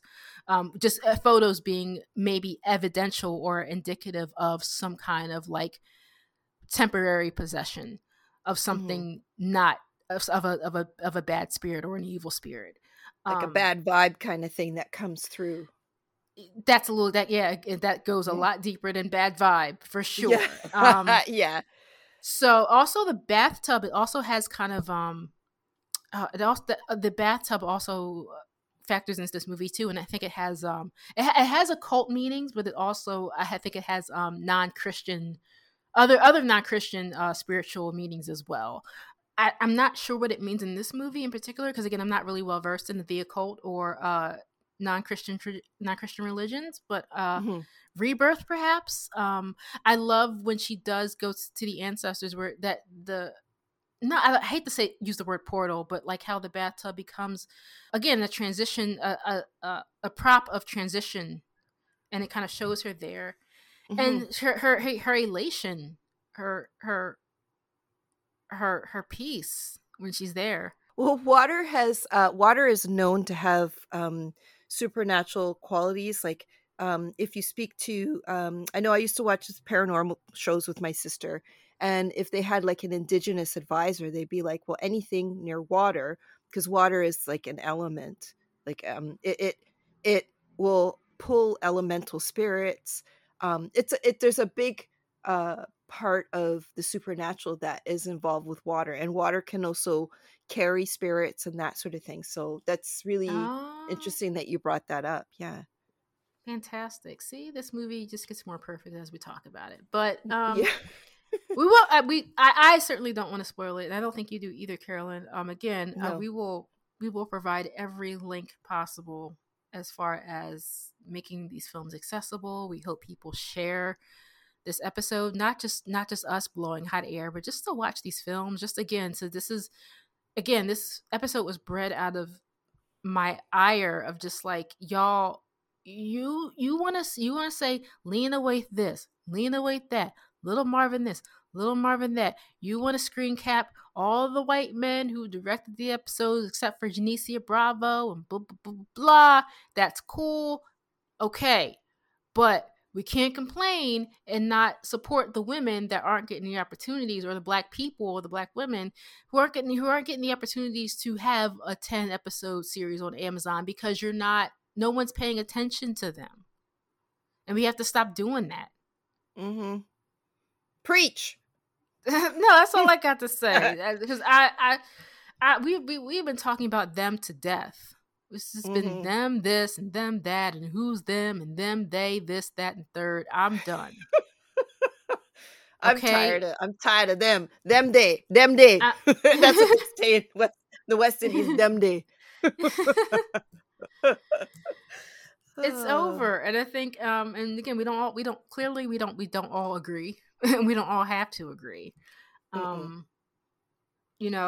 I've read articles where people talked about how some things that were done really effective and really well. I do like the idea that every character had their own ghost that they were grappling with, or some sort of apparition. I like that, but again, it goes left when you look at the bigger picture. So I think there have been great points made by everyone, but I think Angelica Jade, I'm sorry, she's right. I'm joking when I say right. There's no right or wrong when it comes to cultural criticism. Fight me on that particular sentiment. There's no right or wrong. I try to teach my students that. My students always are so gun shy. They're just always afraid to like say what they want to say. And I'm just like, this class is all about like I'm not going to judge you for your opinion. This is a course where we are critically looking at media. We can make all the assumptions in the world. I want you to understand the context in which these films are made and the times in which these films are made.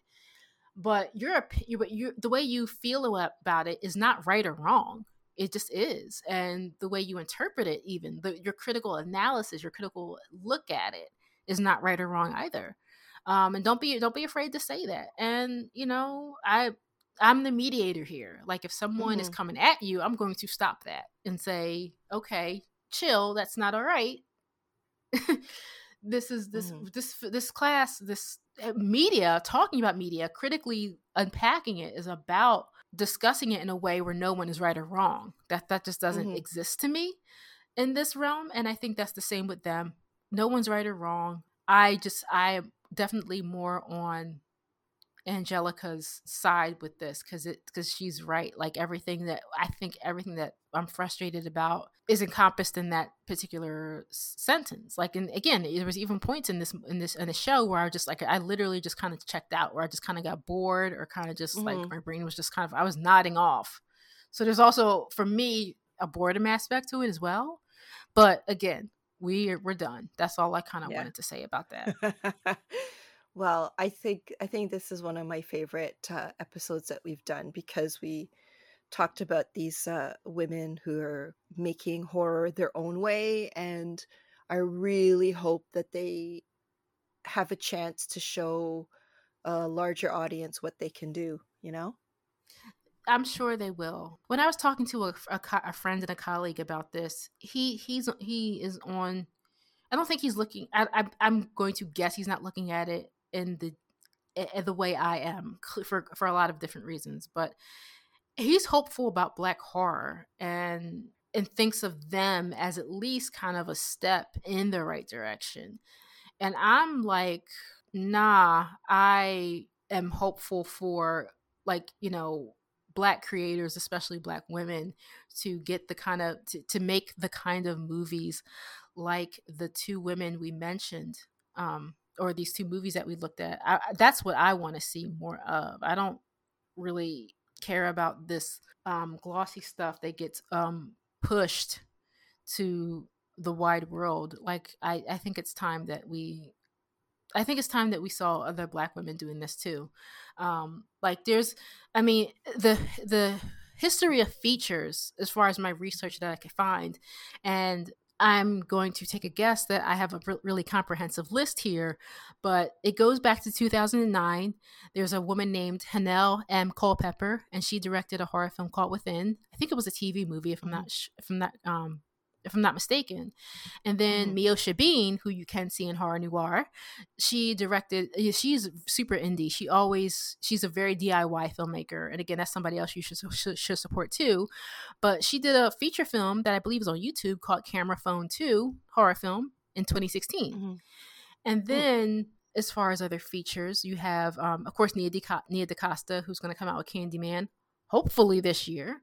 You know, we never know, because God forbid this movie be released without a theater release. Like, you just can't re-release it when people can go back to the theaters comfortably again. I mean, you have to push it back.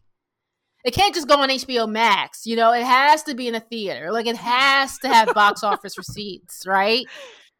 Like, we can't just watch it on our own, or we can't just have watch part. I mean, you know what? Anyway, Mariama Diallo, well known for Hairwolf, a fantastic short film as well. She is directing a film called Master. I don't think there's a release year for that just yet. Also, Reagan Gomez, the feature film that she's going to be directing is called Charcuterie. I believe that's going to be filmed in Philly. I am so excited. I want to go on set. I don't know if I'll be able to go on set, but I'm going to try and go on set because I want to see that. Yeah. I'm excited about that one. And Thembi Banks is another director. She is directing a feature film called Juju. There's a Shadow and Act article on that currently. Not currently. I forget. It's from a while back, but I can link all this.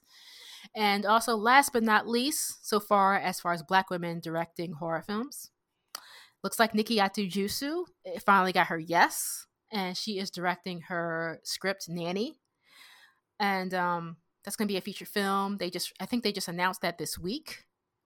So excited about that. I'm just curious to see how that's going to pan out.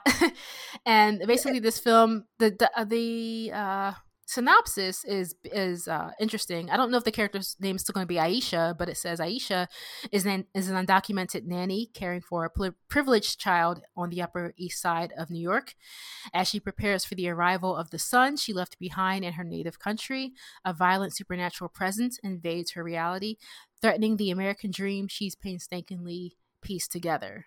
So, again, we're going with the supernatural theme, the presence, all that stuff is going to come. The American dream, that term is coming up again, but I think it's in a way that, again, this is really Black female centric. This is not about anyone else besides this Black woman and what it means. to be an undocumented worker in the United States. And what this, and depending on her native country, I think every person from a native country has their own idea of what the American dream is, especially for them as individuals, not just collectively as a culture, but individuals. So I'm interested to see what pops with all of these films, the films that you can see now, and also the films that are going to be released. I believe Nia DaCosta is the first Black woman to direct a feature horror film to be wide released to audiences. So she's making history in that sense. Wow. Well, yeah. There's one Canadian Black female director who is making waves. Her name is Kelly Fife Marshall, and she did a short film called Black Bodies. And it's basically based on an incident where her and her friends had the police called on them because they were renting an Airbnb. So that she's making waves because I believe she was nominated for an Oscar. Let me just see. Oh, I think she won like several awards for it because it I think it debuted at TIFF. And I can see, and that while it's not exactly genre in terms of horror, it is genre because it uses like spoken word, some very artistic ways of depicting like Black Death. So, I mean, it's something to kind of also compare with them, where it talks about Black trauma, but not in a way that clobbers you over the head. It's very artistically done. So I want to see her get some money so that she can make something that I hope will be genre, because she's very talented. So, and I sadly, I don't think that there are a lot of Black Canadian women filmmakers who are making genre right now. However, I know I'm working with my festival to kind of get that ball moving, but that will be coming at some point this year. Yeah, never discredit what you're doing, especially in your neck of the woods. I think you don't give yourself enough credit for being a game changer behind the scenes. Like, I don't know about you, but I love being the person that people don't see, and just being the wizard behind the curtain. And when that's why I really had a time with a particular situation, and that I won't say publicly, but about, and a couple other people who are listening to this know about, why I got so angry, because I feel like when I can't have the influence to help bridge, to be that bridge, to help people in, to get their foot in the door, I don't feel like I'm doing my job. I feel like I'm failing in my career when I can't do that. But I understand sometimes it's bigger than me, and I can't always be the ones making the final decisions, and that's fine. It's a lesson learned, I think, more than anything else. But I think that you are in a unique and really fantastic space to be able to, again, I think you're doing the same thing, just in a different country. Yeah, well, fingers crossed, because I don't know, this pandemic, Panini, Pandora. Oh, God. Yeah, it's just not fun. Yeah. Anyway, I guess, shall we wrap it up that way? Yeah, we'll wrap by saying that this was really melanated. Like, this whole conversation. Like, I don't even think there was a white person. Well, we had Antoinette LaVecchia in Paralysis, but but from what I heard here, she's like mad cool. Like, she's kind of down, man. And she was in an episode of SVU. Oh, I can't. A good one too. She was really good in that episode too. Like, don't front on some of these guest stars. Some of these guest stars act better than some of the principal characters or the principal actors. We thank you so much for listening. Yeah. Where can people find you, Ashley? At Ashley Takes Note on Twitter. Carolyn? You can find me at VFD Pixie on Twitter, although I'm taking a break because Twitter's breaking my brain, man. But anyway, yeah. Thanks for listening. Thank you, guys. Bye. Bye, y'all.